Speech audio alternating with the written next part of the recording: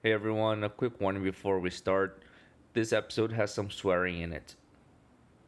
All right, hello everyone, and welcome to another 20 Mile podcast. We're really excited to hear another Entrepreneur's March today. So, we're here today with our hosts, myself, Mike Williams, and Gabriel Barsante. And today, our founder that we're talking with is Todd Hogue. Now, Todd is the founder and CEO of MetaMend here in Victoria. He leads a team of about 10 people. And Todd does live here in Victoria, BC. He was born here, but also raised in Nova Scotia and PEI, the other side of the country. He's single, available. He lives here with his 3-year-old son. It's out there now. Yeah. So Todd, his background is in comp sci, but he left after about a year. Had enough. It was time to dig in and get going on something. So he left that pretty quickly to pursue opportunities, one of which obviously ended up becoming MetaMend, which we'll talk about. In his spare time, you can find Todd recording in his studio out of his house with other entrepreneurs, as well as, does work for The Zone and work with Jesse Roper, and is the go-to music director of the Viatech Awards, our local tech award show. But, other than that and hanging out with his son, that keeps him pretty busy. And Todd has a really interesting superpower, which I think is a really great one for us all to be aware of, and that is listening, which I think is a really awesome superpower that people maybe don't recognize enough or respect enough, but I'm really glad to hear you bring that one up. So that's a cool one to keep in mind. So now I'll hand it off to Gabe and we'll get going. So welcome, Todd. Thanks for coming on the show today. Hey, thanks for having me. So can you tell us a bit about MetaMend, starting with where'd you get the name to begin with? Because I'm really curious about that. Well, we were drinking beer on the back of one of the founders' decks, and we just came up with the name. It wasn't anything in particular. Meta meaning language, and mend meaning fix. And so back, roll the tape back 20 years, it was all about keywords and description tags and that kind of thing. And we developed some technology around that, and we were trying to shrink wrap it with a name. And so we just thought, well, we're kind of fixing language is what we're doing. Meta tags, right? So it was kind of synonymous with that. So yeah, that's where we got the name, MetaMend. So digging deeper, you can tell us a bit more about what MetaMend does as a company, when you guys first started, and how you guys first started to where you are today. Yeah, so when we started, the official company name is MetaMend Software and Design Limited. And so we started out as a bit of a software development house, developing technologies around contextually analyzing a web property, distilling it down to its most meaningful keywords and description tags, and then uploading that information back to the web property on a page-by-page basis. And what year was this around? That was 98, Okay. 99. We finally incorporated in 2000 once we thought we had enough tech to start a company with. And it was successful. We started to get clients. We were charging $16.99 a month US. And there wasn't a whole lot of competition at the time. We started to see, a pretty good bucket of clients.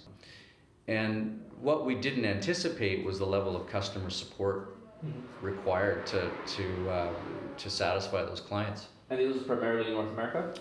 Yeah, it was North America, some in Europe and some in the South Pacific.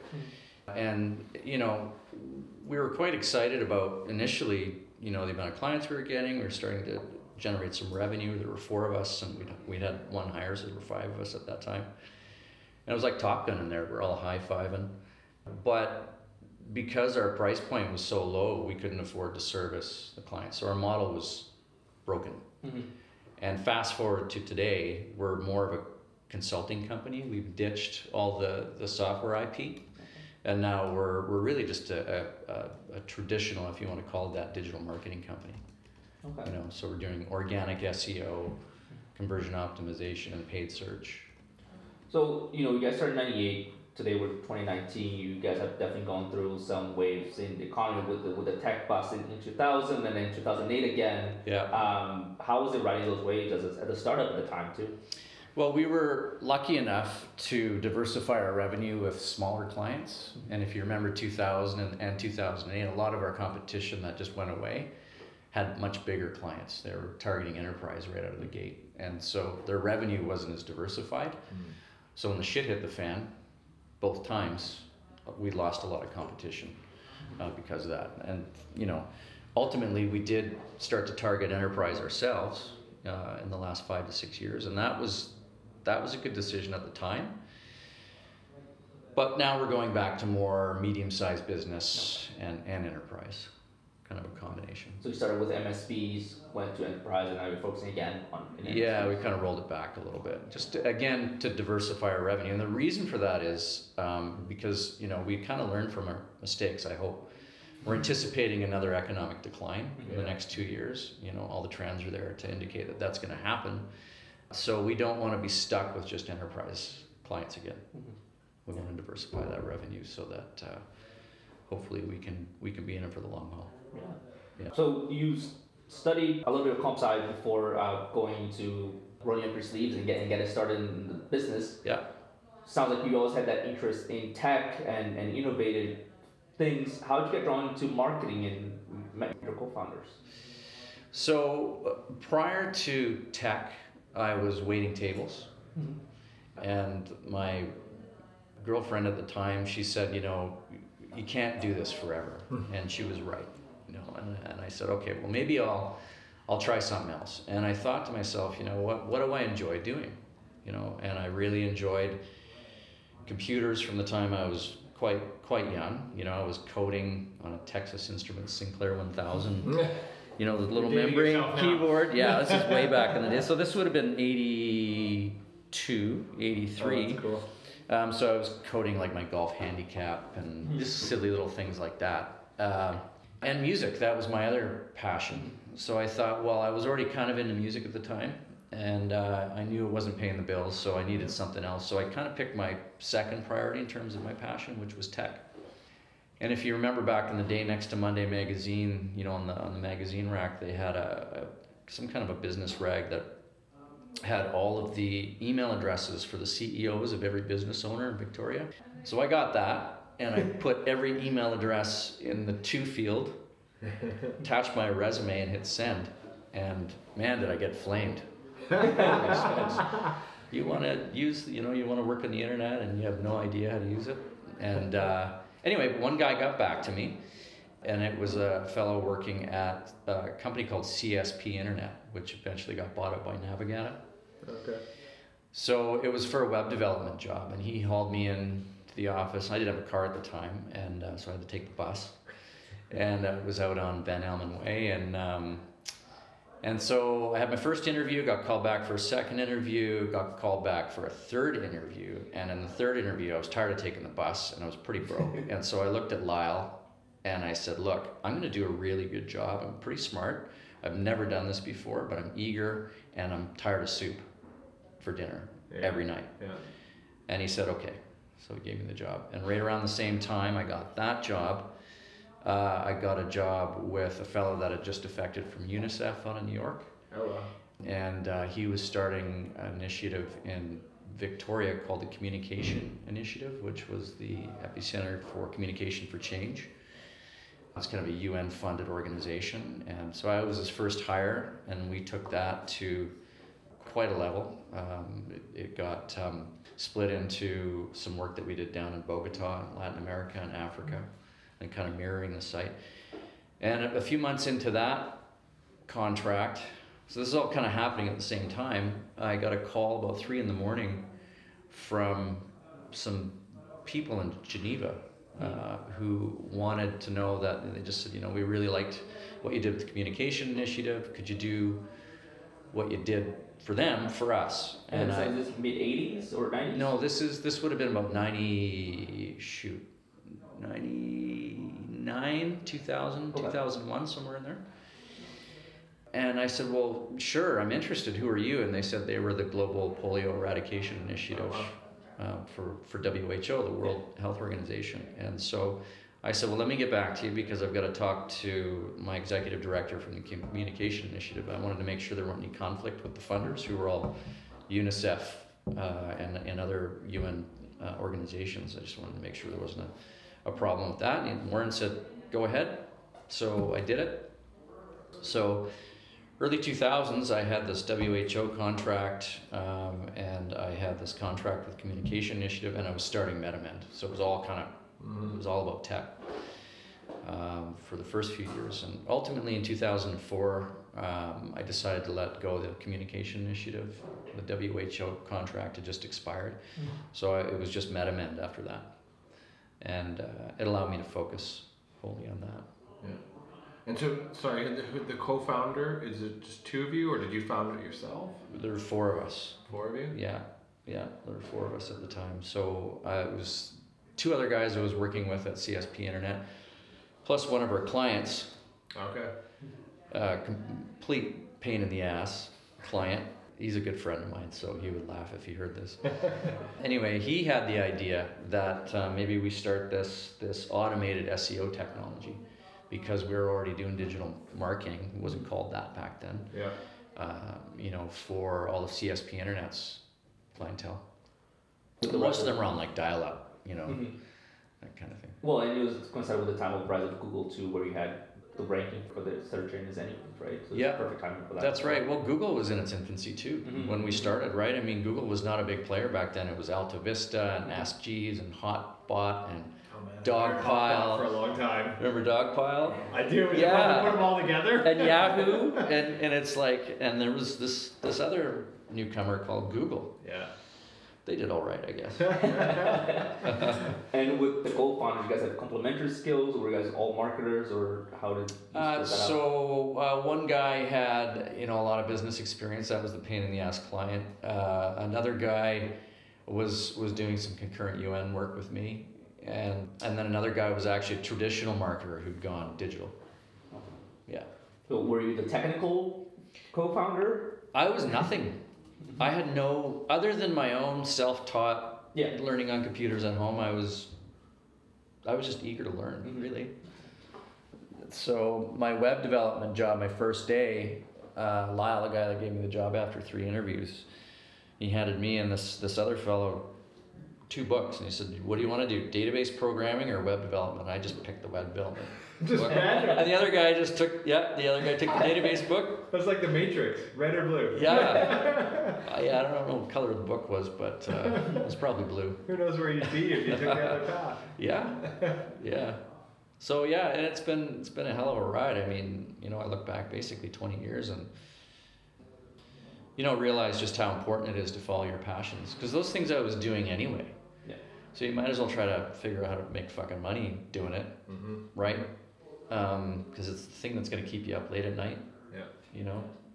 So I really like Jim Carrey has a speech, university speech. I've seen it, yeah. Right, where he talks about that, because it's like, why not fail at what you love rather than fail at something you don't, right? Exactly. And so you may as well pursue the stuff that's kind of you're gravitating towards, and maybe even back then you couldn't see the path to making money, but because those early days of SEO, right? Because I kind of think about it now, like where are we going with SEO and voice search, and how is that going to change, and all these things, right? And you almost don't want to be too early for some things, right? Like timing is everything. Yeah, for sure.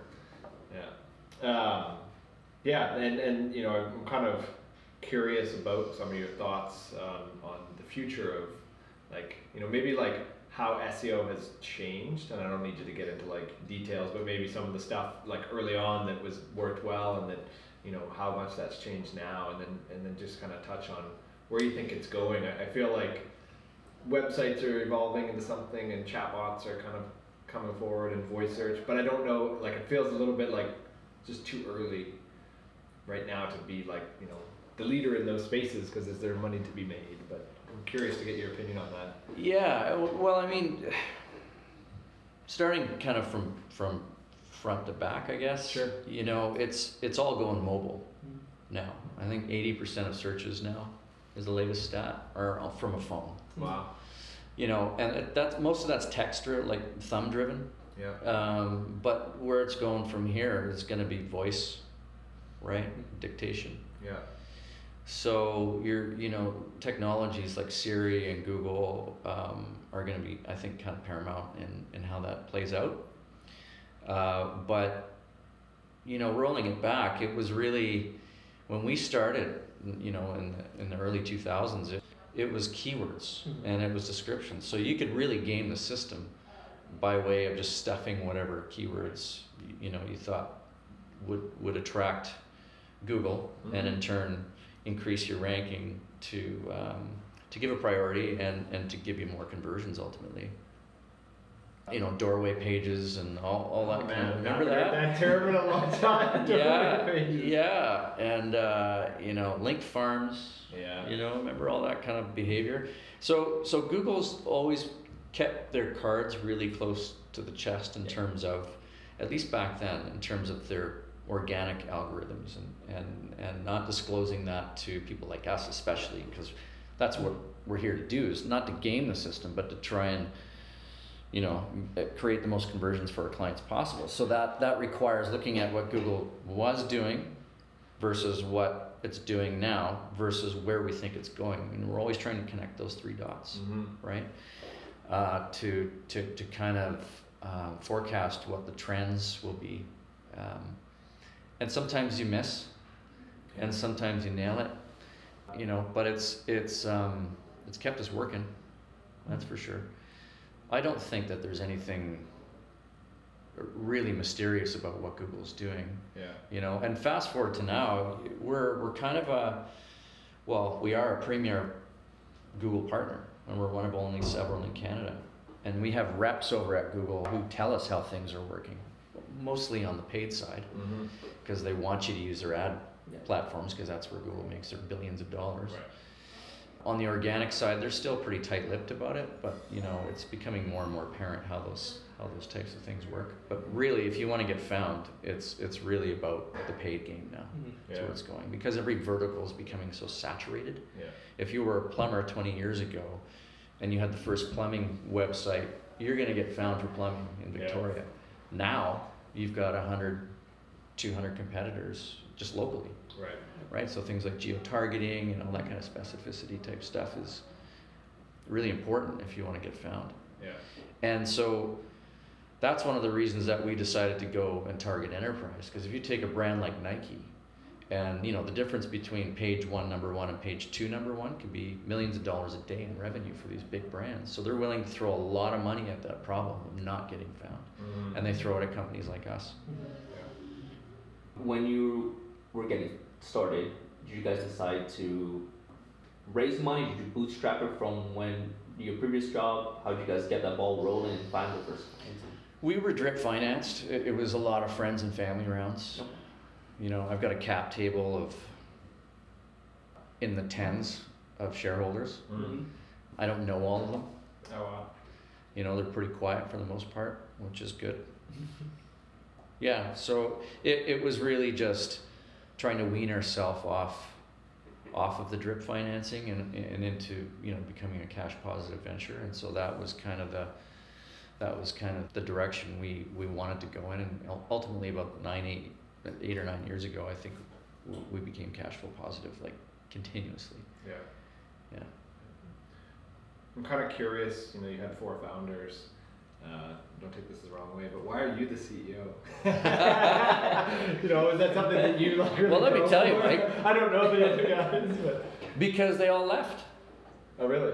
Yeah, I'm the last founder standing because everybody else wanted to move on and do other things.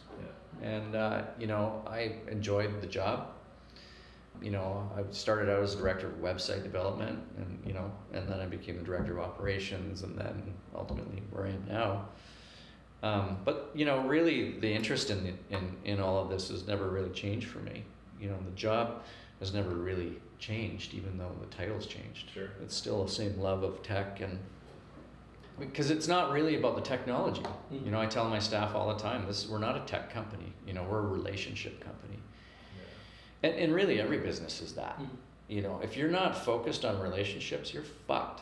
Yeah, that's so true. You can completely shit the bed on a contract and a renewal time. If you have a good relationship, they might come back and renew. Right. And that's happened to us. So you have to focus on relationships. You have to focus on people. I'm on the alternative board tab. So Yeah, it it's sounds a, vaguely it's a familiar, local though. organization. Anyway, it's like a just kind of an outsiders board, and they've been pivotal in kind of helping me deal with a lot of the emotions of running a company. And what I've found from the other founders that are on the board is that if you boil down 90% of their problems that they have on a day-to-day basis, it has nothing to do with, financials, funding, revenue, expenses, any of that stuff. It's people. It always boils down to people. So in my mind, the better you are at dealing with people, the better off you're going to be at running your business. So you touched on a very interesting point. Mike and I have chatted about this before as well. Is how 90% of the problems are just people problems that you need to solve, and then the relationship, the importance of having that as well. When you were a young first time founder when you started and you moved into different roles, what was that evolution like for you as you moved roles and you had to adapt to your new role, your new responsibilities, dealing with the different teams as it grew as well at different stages? Yeah, like I say, I never really felt a change because it always felt so natural. And my mind was always, from the get-go, because I'm a founder, so my mind's always been on the growth of the company. And whomever I hired, they were always, in a way, answering to me just because I was a director instead, right? So it's always been, for me, the same role. I mean, you could call me head dishwasher right now. I really don't care. At the end of the day, I'm focused on creating wealth for the shareholders, creating stability for my staff and myself, and encompassing families for all those people. You really feel stuff like that at Christmas parties and things. Older families show up. Mm-hmm. It's really kind of humbling, I guess you would say. Yeah. Because the amount of people you affect by that. So, I mean, I've never really felt any different then than I do now. Yeah. Yeah, I think you've kind of touched on it a little bit or alluded to it, but I'm always curious what type of CEO the people are, or what type of leader they are. Because I find there's people that are really good at finance, or they're really good at tech, or they're really good at managing people or sales or whatever it is. I don't know that you can master all of sort of the disciplines of being a CEO. Maybe you get good at 3, or you master 1 and you hire people for the rest. Yeah. So I'm kind of curious. Like what type of CEO do you think you are? Or maybe a broader question, because you say, doesn't matter what your title is. What type of leader are you? Well, okay, so it's a good question. I don't know, really, but I can tell you my kind of core philosophy. You see a lot of kind of business diagrams on how businesses are organized, like organizational structure, and it's like you got the CEO at the top, and then it's their executive level down below that, and then you've got everybody else, and kind of shit flows downhill. I don't like that. I think the way it should be is you take that pyramid and you turn it upside down. You invert it, and the CEO's at the bottom supporting everybody else at the top. You need a tool, you need funding for this, you need an expense line for this. What do you need? So I'd look at my job as A, set the vision over here somewhere, and then B, get the hell out of the way and let people do their jobs, because you should be hiring people that are smarter than you, right? If you're not, then you've just got a job, not a career. Yeah. And then C, supporting all of those people. That's it. Real simple, I think. Yeah. I mean, it's not, but on the day-to-day basis, but philosophically, I think it's a real simple concept. I think a simple concept in the actual action there and is the difficult part, like having a discipline to not override people or overrun them, and stick back and say, I'm just going to help and support. Yeah. Sometimes it's tough as human beings because we want to do things. Yeah. Right. And when you get to that point of being a leader, there's not really a lot for you to do, and there's not really a lot that you should do. Right. Right. You're there to support, like you said. So I think that's where the difficulty in it is having the discipline to actually do that. Yeah. It sounds like you've got a pretty good handle on that, though. Yeah, I hope so. But again, I don't know how you categorize that as a CEO. It's I don't know, set it and get out of the way. Yeah. CEO. Yeah. Well, I think of, maybe one of the things that I didn't mention in the types of CEO is just like a straight up people CEO. I guess. Like a team CEO. You've mentioned a lot about people, whether they're clients and relationships or people in your team and managing and helping them. And within all that, you kind of mentioned something interesting as well is emotions. Right. And I'm kind of curious about your like personal emotional management. Oh man. You can go as deep as you feel comfortable. I'll give you my therapist number. And how that translates into helping other people, because if you're coaching and leading, the thing that gets in the way is people's emotions and distractions and personal life and whatever from just doing the job, because we aren't robots. So I'm kind of curious how you manage yourself and your team when it comes to emotions and real life. Yeah, so emotions for me don't start at work. They start at home, right? It's like you get up in the morning and you're kind of like, okay, so how do I feel about all this stuff I've got to do today, right? And you kind of deal with that. There's that kind of the apex of it. And then it's, you get ready for work, and then for me, I'm kind of an introvert with extrovert tendencies, right? Okay. So for me to go in and like lead people, it's kind of I have to get into a bit of a shell to do that. And so, or be in any kind of a group setting, right? And I live in Metchosin, so when I get to go home, it's back to, the sticks and just completely unplug and light a fire and, have a glass of wine or whatever and think about all the stuff that I did that day or have to do tomorrow. But emotionally, I mean, for me, it's, I'm a pretty emotional guy. And so I'm always working to kind of temper, how I'm feeling so that I'm more even keeled, at least optically. Because when you're leading people,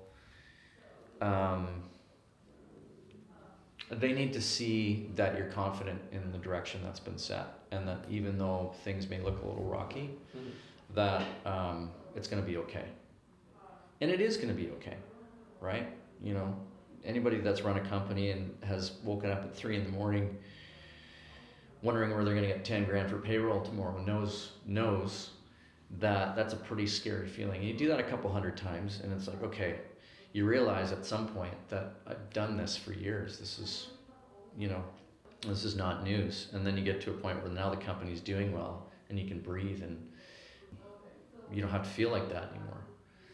So, emotionally speaking too, I think there's a lot of feelings of isolation, I guess, loneliness, because you kind of feel like nobody else really gets it sometimes. So that's my internal narrative. Recycling is often that it's like, what do you mean you don't want to come in today? Right. Or what do you mean you think this? Don't you understand that, we're here and we have to go over here? So I don't know if that's very clear, but do you know where I'm going with that? It's kind of maybe a founderitis kind of feeling, which is just you tend to hold on pretty tight to the idea of being successful, because you don't want to go back to eating soup every day, right? In some cases. So yeah, right. So there's a lot of motivation by fear. Yeah. To do well. Yeah. No, I know there's like a negotiation tactic where, people don't want to lose the stuff they already have. Yeah. Right? And so if you've spent all this time to like build that can be emotional, just the thought of like, well, but what if it wasn't there? Or what if, I didn't have that anymore? And so that's almost what keeps you driving, but it maybe comes from a place of fear. And then you get good at it. And how do you change it? How does that come from a place of, anything but fear? Yeah. But it's almost, potentially it works for you. It works for maybe every entrepreneur, right? Yeah. But there does come a point too where I think you have to realize that, if you're holding on to things too tight, you're not growing either. Right. So you have to be able to let that stuff go. Yeah. Right at some point. And it was a year or two after we became cash flow positive, I think that I had to kind of let that whole fear-based motivation thing go. Yeah. Because what I was doing was I was anchoring myself emotionally. Yeah. Right? I wasn't able to try new things for fear that I would lose what we'd already built. Right. And so it wasn't until I let that anchor go that I was able to try new things again. And you touched a little bit on this just the last couple of minutes, but what was your biggest challenge that you faced as a company and as an entrepreneur so far? People, Yeah. straight up. Yeah. Yeah, it's been the hardest thing out of, like, again, you know, back to that ratio, Mm-hmm. right? It's been 90% of my issues have been around dealing with myself, not just other people, but myself, and difficult personalities, you know, herding cats sometimes, Yeah. you know, I like to call it. But yeah, that's been the toughest challenge. The math is it's just math. It either works or it doesn't, you know? Yeah, you know, coming up with a strategy and looking at the numbers and all that, you know, is fairly easy, especially if you just pull away and you're like, okay, well, here's how the numbers work out, here's the strategy, let's go execute. But where it becomes challenging is getting people to actually execute and stick to that, because they're people. Right. And they all have different motivations and different things that drive them, personalities, life choices, whatever, right? And getting them to maybe see it in the same way and how you do that. And you know, I think it's with every company. I kind of see it as like people and communication right below that, because that's where everything gets lost. And like you said it this way, I completely heard something different and I went off and did that, and you're like, he's got it, and I come back and you're like, nope, that's not what I wanted at all. Yeah. You know, because communication is really hard. It really is. And especially when it comes to difficult issues, Yeah. and having to be clear about, you know, your intentions, what you want, and sometimes you have to agree to disagree with people. And you know, when it gets to that point, then you have to start to play, you know, chess with yourself a little bit. And you're dealing with egos too, that gets in a bit of a conversation or paths as well. Absolutely. You know, if I had to say what are 90% of the issues in the 90% of the issues of dealing with people, it's ego. Yeah. Every time. Yeah. You know. So it's really about kind of managing people, managing egos, managing your own ego, because we all have one. Unfortunately. Yeah. Yeah, and you know, not looking too far in the future, I think. You know, because I really do believe that the past is vapor. Right. And the future hasn't happened yet.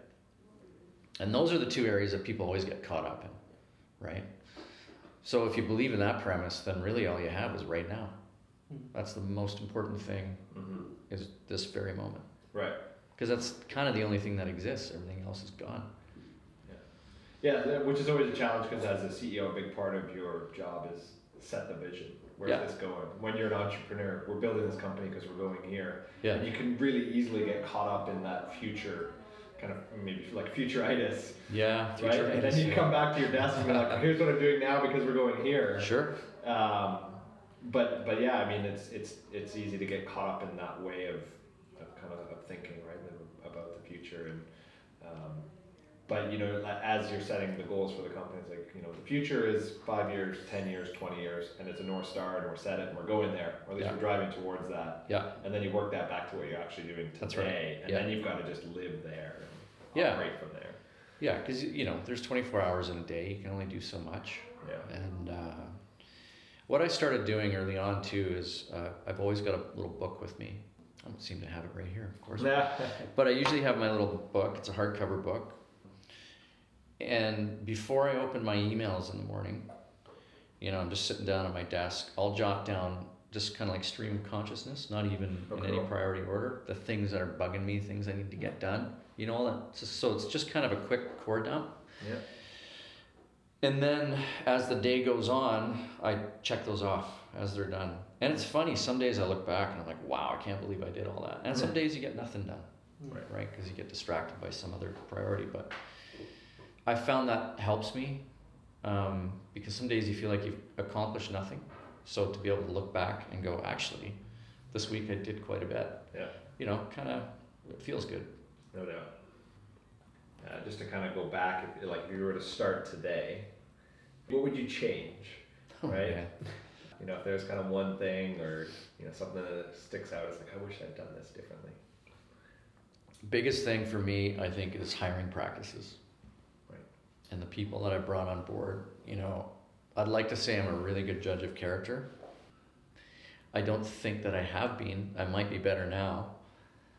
Yeah, we've had some real interesting situations that I don't want to go into here through people that I've hired.